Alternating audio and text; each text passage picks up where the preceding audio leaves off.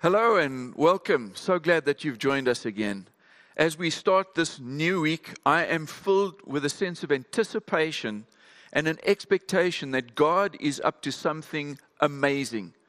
God is the one who turns things around, who intervenes in our lives and our situations. When we call upon His name, He is the one whose ear is inclined and attentive to the prayers of His people. We've been in Isaiah chapter 43, and the Lord has been giving us a now word, encouraging our hearts and giving us the strength that we need in these days. Take a look with me in verse 3. The Lord says to us, I give Egypt for your ransom, Cush and Seba in your stead. Just stop and think for a moment. Egypt was the place that everybody went to when there was a time of famine. When they were in a restricted season, there was drought, there was difficulty, there was hardship. They would go down to Egypt. That was the typical thing. And now the Lord is saying, listen, I'm actually going to reverse things. I'm turning the tables.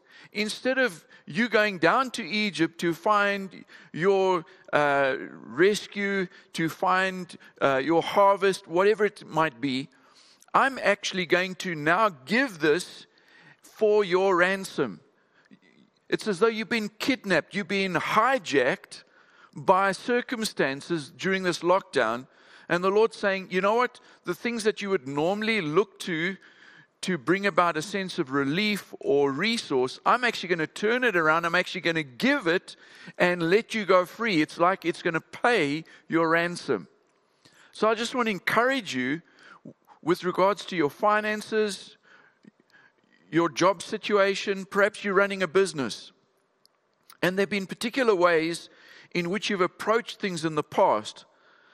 I believe the Lord is saying it's a new day and He's going to turn the tables. He's actually going to cause things that you used to have to go and seek after. He's actually going to give them as a ransom, and He's going to let you go free. So we just declare freedom in your business, freedom for your company, freedom for your finances. The Lord is releasing a ransom for you. His eye is on you. In fact, He says you are the apple, the desire and the delight of His eye. So God is watching out and He's watching over you to shield and protect you. Not only that, but also to release the resources that you need for this next season. So let's pray together. Thank you, Lord, that you are investing in our lives, in that you are paying the ransom that we might go free. We thank you that you paid the ultimate ransom that we might go free from the bondage to sin and to death.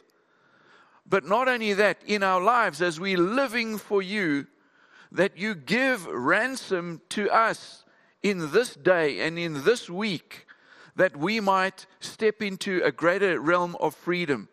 Thank you, Lord, that we are not imprisoned. We are not hijacked. We've not been kidnapped by the circumstances of this lockdown, but that you are setting us up for freedom. So we say thank you, Lord, for the freedom that we already have and for the increasing measure of freedom that you're going to release to us in this week. So we give you thanks and we give you praise. Amen and amen. Well, thank you so much for being with us today, and I look forward to your company again tomorrow. Many blessings.